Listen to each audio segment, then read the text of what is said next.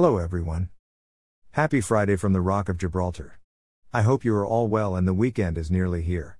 Do you ever have that feeling where you think you always have to be busy?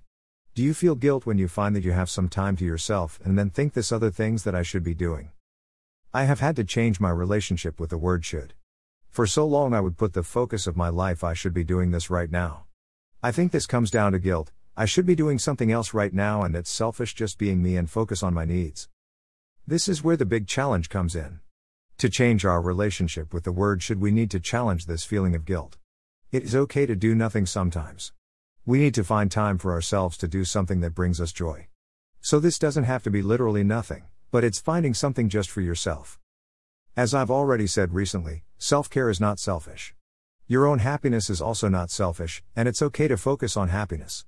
Focusing on positive emotions including happiness will help build a strong resilience against many mental health conditions, as well as combating shorter-term low moods and negative feelings.